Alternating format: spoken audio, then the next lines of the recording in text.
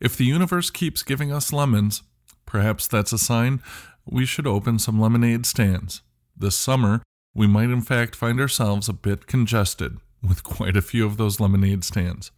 But to the point of turning lemons into lemonade, perhaps there's a lesson to be learned about beauty emerging from darkness. I wonder if a look at one Vincent van Gogh might offer us a bit of perspective. We'll find out in 4, 3, 2.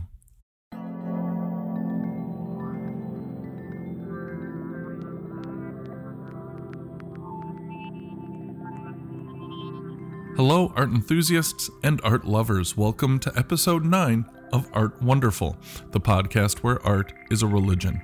I'm your host, Nicholas Harper. I'm broadcasting from my art studio deep within the Rogue Buddha Gallery. That's in the heart of the Northeast Arts District in Minneapolis, Minnesota. I want to thank you for joining me as we explore everything the arts have to offer.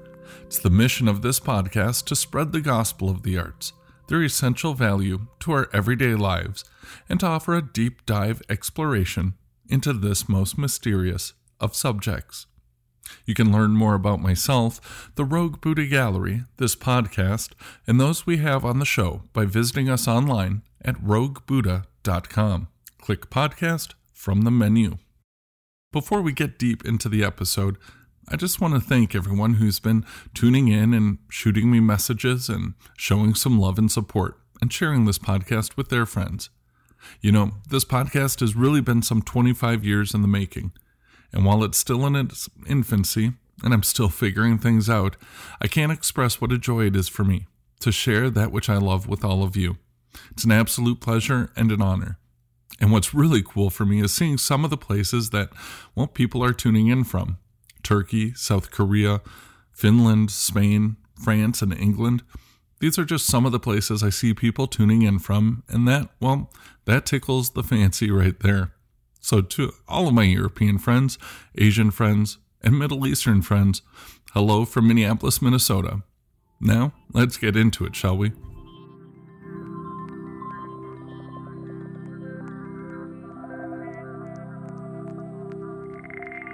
Last week, I discussed the importance of brick-and-mortar galleries and how essential they are, not just to the art world, but to our society at large. I focused on one area of importance in particular, that being the role of galleries and museums and the like to foster and nurture community and fellowship. This type of community and fellowship I'm talking about here is simply not something you can get from the online world. Even as we have all moved to live video and video conferencing and hosting or attending virtual events online, while these are wonderful stopgaps and have presented themselves as amazing opportunities to continue our social interactions, they really can't compare to being in the same room with other human beings face to face. There are simply too many dynamic factors that make these events, or even walking through a gallery alone or with a friend, there are too many factors that make that experience something truly unique and special. The timing of last week's episode was serendipitous, as I was planning on talking about that very issue along with 2 or 3 other key components that make the brick-and-mortar gallery experience invaluable. My belief is that they are, in fact, more important now than ever before. That's in light of our culture trending towards moving ever more and more to a digital and virtual space. The fact that the events of the world are as they are, and that this has all transpired when it did, well, it just came at the right time, in a way. And again, not to be opportunistic about the events of the day, but I think that they go to show that just as we're all now basically unable to enjoy these brick and mortar spaces, well, it has become apparent for many of us in the art world, as artists, collectors, gallerists, and spectators alike, just how important these things play in our life and how much flavor they add to our existence. Last week, I hinted that I would talk more about the roles galleries play that are invaluable and not duplicable by online means. However, in light of the continuing events of the day and the fact that many people are expressing their unease in the face of what seems to be daily uncertainty, I thought I would shift gears and talk a bit about one Vincent van Gogh, and see if there's any room for a lesson by way of finding the potential for beauty to come from darkness, and for optimism and joy to be born out of despair and uncertainty.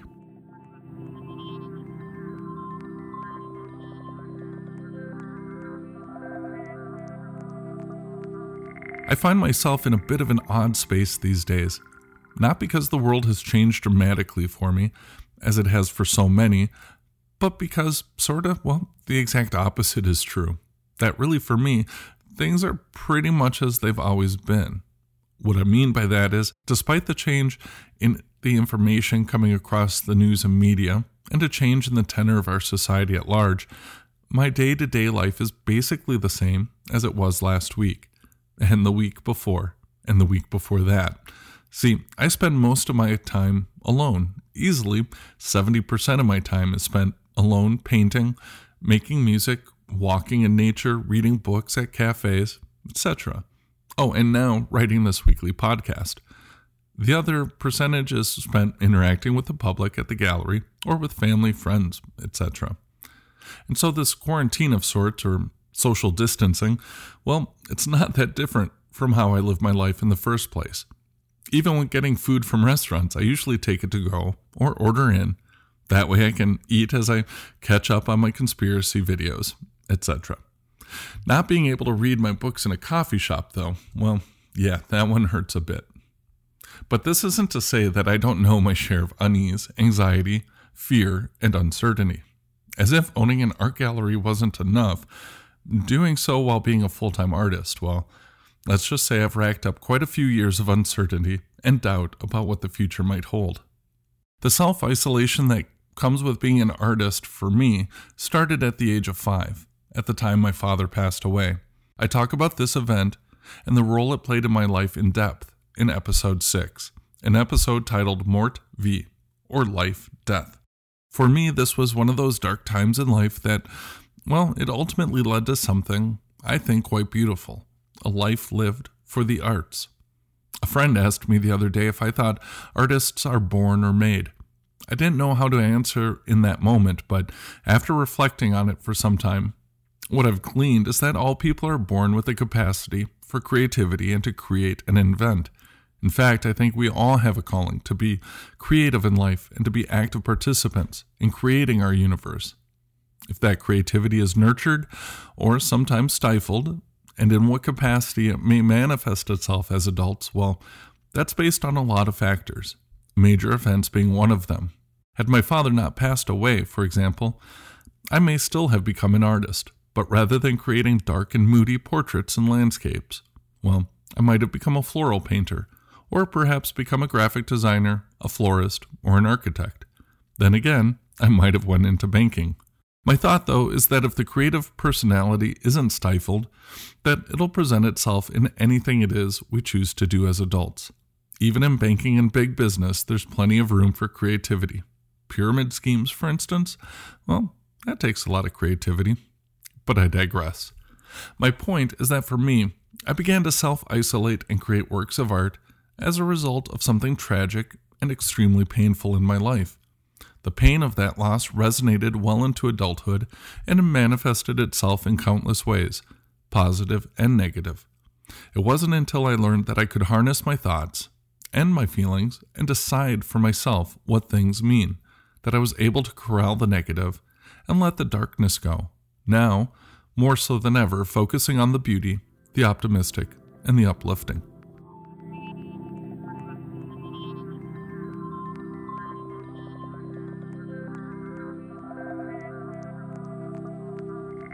At around the age of 12 or so, my sister Patricia took me to the Minneapolis Institute of Art to see the Van Gogh exhibition. That afternoon and that trip to the museum played a pivotal role in my life and in the path that I've chosen to travel since. A few weeks ago, the Ritz Theater used the Rogue Buddha Gallery to host a party for a group of docents from the MIA that were attending the performance by Theater Latte Da later that evening. For those who don't know, docents are basically guides at a museum. They give tours and teach the public about the collections and exhibits on display and share stories and insights into the artists. It was an honor to have them in the Rogue Buddha, as I think the work they do is invaluable, as they help foster that connectivity between works of art and the public at large. I told them briefly about this story and what effect the Van Gogh exhibit had on me. The impact of that day started as we approached the museum. Even before getting out of the car, my antenna was raised as the force of Van Gogh was palpable. See, the line to that exhibit, it was overflowing out of the museum and cascaded down the block all the way to the parking ramp. My sister and I had to park blocks away from the museum as there simply were no places in the immediate vicinity to park. We then joined the tail of the line and began the constant but slow march just to get into those hollowed walls. Once inside, the serpentine line meandered throughout the museum until finally we reached the entrance to the special exhibition room, some hours after first arriving in line. It was then that I first really came into contact with Van Gogh. I knew a little bit about him from a few books that I had read, but I wasn't really familiar with him or his work in any great detail. As his work was exploding on the international auction scene, I was familiar that his prices were, fetching a good sum, as that was on the nightly news. I knew maybe of 3 or 4 of his paintings well, but I had no idea of the scale and scope of what this one person had created, not only by the sheer numbers of work he created in only a short period of time, roughly 10 years, but the thickness of the paint, the boldness of the depth of colors, and his choice of color combinations and compositions. The paintings exploded off the canvas.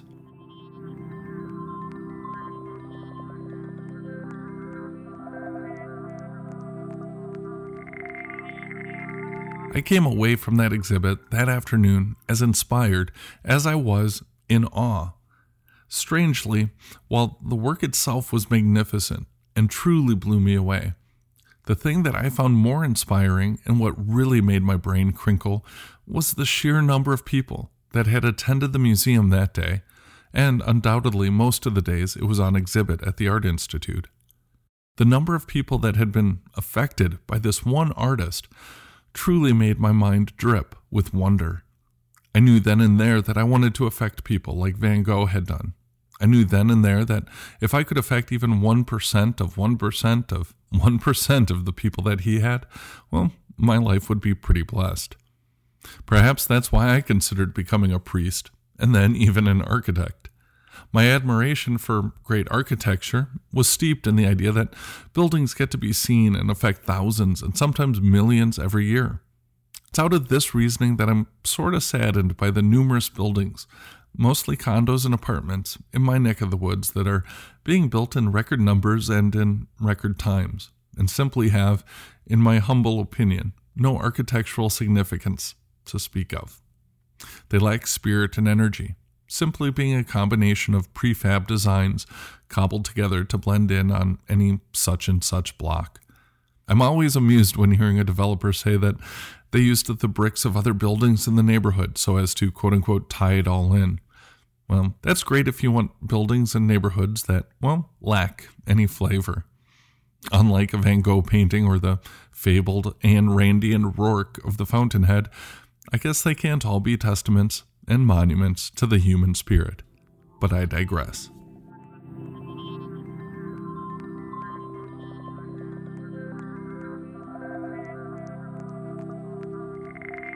It wasn't until later that I began to learn more about the life of Van Gogh and his numerous troubles.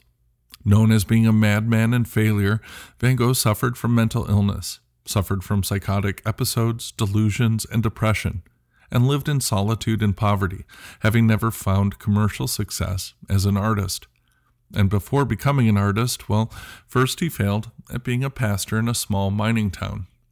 Of the mining town, Van Gogh wrote to his brother, "It's a somber place, and at first sight, everything around it has something dismal and deathly about it. The workers there are usually people emaciated and pale, owing to fever, who look exhausted and haggard, weather-beaten, and prematurely old. The women generally sallow and withered. All around the mine are poor miners' dwellings, with a couple of dead trees, completely black from the smoke, and thorn hedges, dung heaps, and rubbish dumps, mountains of unusable coal." He then concluded that a certain artist, quote, would make a beautiful painting of it. As to his failing at being a pastor here, a former head of collections at the Van Gogh Museum writes, that was a huge blow for Van Gogh, who to that point wasn't successful at any other endeavor in his life. He must have spent a lot of time thinking about what to do and where to go next. He wants to be of use. He wants to mean something to people. He then takes the decision to become an artist. Mr. Van Houten continues, but it's clear that from the very beginning his paintings and his work is meant to bring consolation to people, to give them moments of emotion and rest.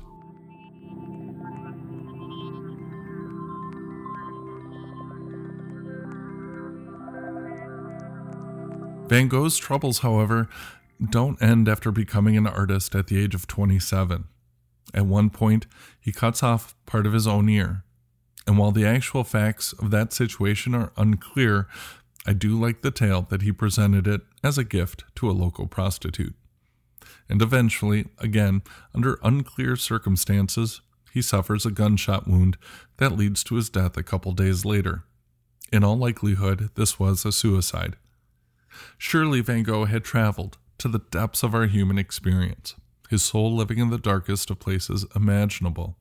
And yet, out of this despair, and dare I say annihilation of self, came hundreds of the most beautiful paintings anyone could ever imagine, and in such a style as had never been seen before. His paintings of irises, and the painting of the Starry Night, perhaps one of the most recognizable paintings on earth, were created while a resident in an insane asylum. The Starry Night painting was just one of some 21 paintings he created that depicted the view from his room in that asylum. Through the iron-barred window, he wrote to his brother Theo, I can see an enclosed square of wheat, above which in the morning I watch the sun rise in all its glory. While his life, nor the end of it, are not what I would wish to emulate, nor would I recommend it for anyone else, I believe his art and many of his words, those captured in the form of letters to his brother Theo, well, they offer us a glimpse of hope, of wonder and insight, especially when we find ourselves in trying times. I know many of us want to return to a place of normalcy and routine, that for many of us it's easy to be anxious, depressed, and even fearful. It's here that I'm reminded of another Van Gogh quote. Normality is a paved road. It's comfortable to walk, but no flowers grow on it. This can be taken for me in two ways. First, if we find ourselves in the rut of routine, well, in order to let those flowers grow, we might have to wake ourselves up from this normalcy and get out of our comfort zone. Secondly, if we find ourselves woken up from that normalcy and comfort zone without warning and against our own wishes, as is sort of the case in our world for many of us right now, well, this might be an opportunity for great beauty to spring forth. That is, if we choose to let our mind see things this way.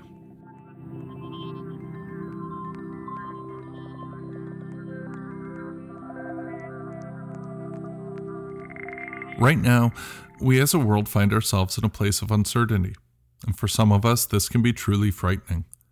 But what I want to emphasize in this episode is that, well, no matter how dark things get, there's room for beauty to emerge from it. And if we can only train our minds on the positive and the potential for beauty, well, that might help ease some of the discomfort. It might just open up a clearer path as to how we might navigate and mitigate the situation and use it to the betterment not just of ourselves, but of those we love and of society at large. I myself, for instance, am right now consulting with a number of people on a possible mail art exhibition designed to celebrate the human spirit. Because of the sequestration of the planet, well, that's opened up the potential for a mail art exhibit, something I probably never would have done if not for this situation and the necessity for most of the galleries in the world to shut their doors to the public. Like water finding its way around obstacles, so too, we as gallerists and curators and artists must find ways to continue to make art, to promote it, and to nurture it. If you're interested in finding out more about this exhibit, do keep an eye on the RogueBuddha.com website. I'll be making updates on the event page as things take shape, hopefully by the end of this week. Also, over the past week, I've been going online and giving live tours of the gallery and the artwork on exhibit in the now dark Rogue Buddha Gallery. This is my attempt at perfecting my lemonade recipe, so to speak. It's a way to keep in contact with the outside world and to promote art as a saving grace. So too, I've seen numerous other artists going live, talking about and showing their work, and even just letting us watch as they plug away in their studios. A good friend of mine and great artist, Christy Kirk, she even went online and let us watch her eat a peanut butter and jelly sandwich. I find great inspiration in these moments, as it's a reminder that we are all still connected and that life moves forward, regardless. And not to overquote Van Gogh today, but I also love the words, "Art is to console those who are broken by life." These videos, and they're not just the ones by artists, but artists and non-artists alike, not only make each other's day a bit brighter, but they serve to keep hope alive. I really hope that didn't sound too overdramatic. But these are a reminder to me that we have the ability to shape our thoughts and actions, to define for ourselves what things mean, and ultimately to be active participants as co-creators of our universe, despite whatever circumstances might arise within or out of our control. So to all the artists and non-artists out there, by all means, please keep creating on and do share what you're doing. I would also shout out to collectors and patrons to stay in touch with your favorite artists and to find ways to support them, even outside of just buying their artwork. In many ways, you're sharing their work via social media, for instance. Well, that goes farther than you could ever imagine. And I mention collectors here specifically because I think their role in the arts and in the creative act is essential, as really, I believe the soul of the artist and the soul of the collector are really one and the same. They are, in fact, kindred spirits. Emanating from the same place, they simply express the creative principle in different manners, one by making the art, the other by supporting and enjoying it.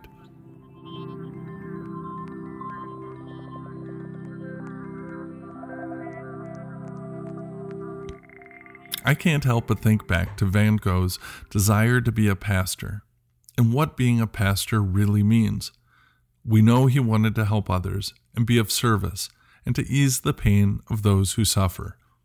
But also, the role of a pastor, it's a calling to save and deliver souls and to deliver them to the kingdom of heaven. At the risk of sounding a little bit preachy here, I tend to believe this kingdom, it exists within each and every one of us, and it's accessible through awakening our soul, knowing it exists, and then nurturing it.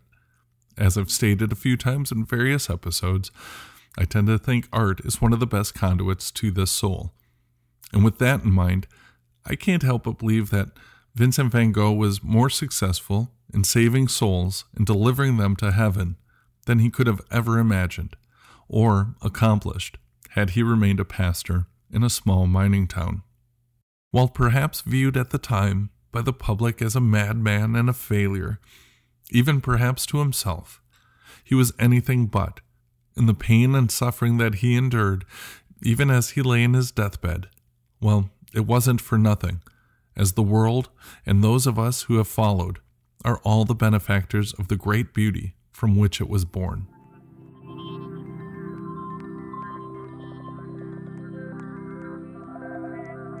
Normally, I would end an episode with a suggestion for an art opening to attend this weekend. That ain't gonna happen, as everything is closed. What I will suggest, however, is that you head over to mplsart.com and peruse their articles. They have a lot of great articles for your reading pleasure, and again, that's at mplsart.com. I'd also recommend checking out NEMA.org. That's the Northeast Minneapolis Arts Association, and spend some time sifting through the artist profiles. With over 1,000 artist members, there's a ton of art for you to enjoy and fall in love with. That again is at NEMA.org, NEMAA.org.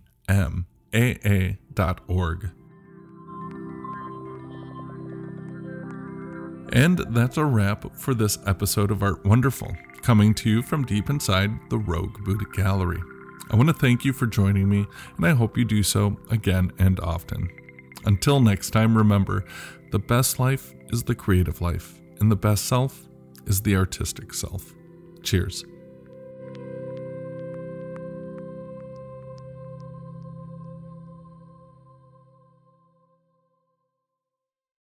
Now, where did I put those lemons? Time to make that stand.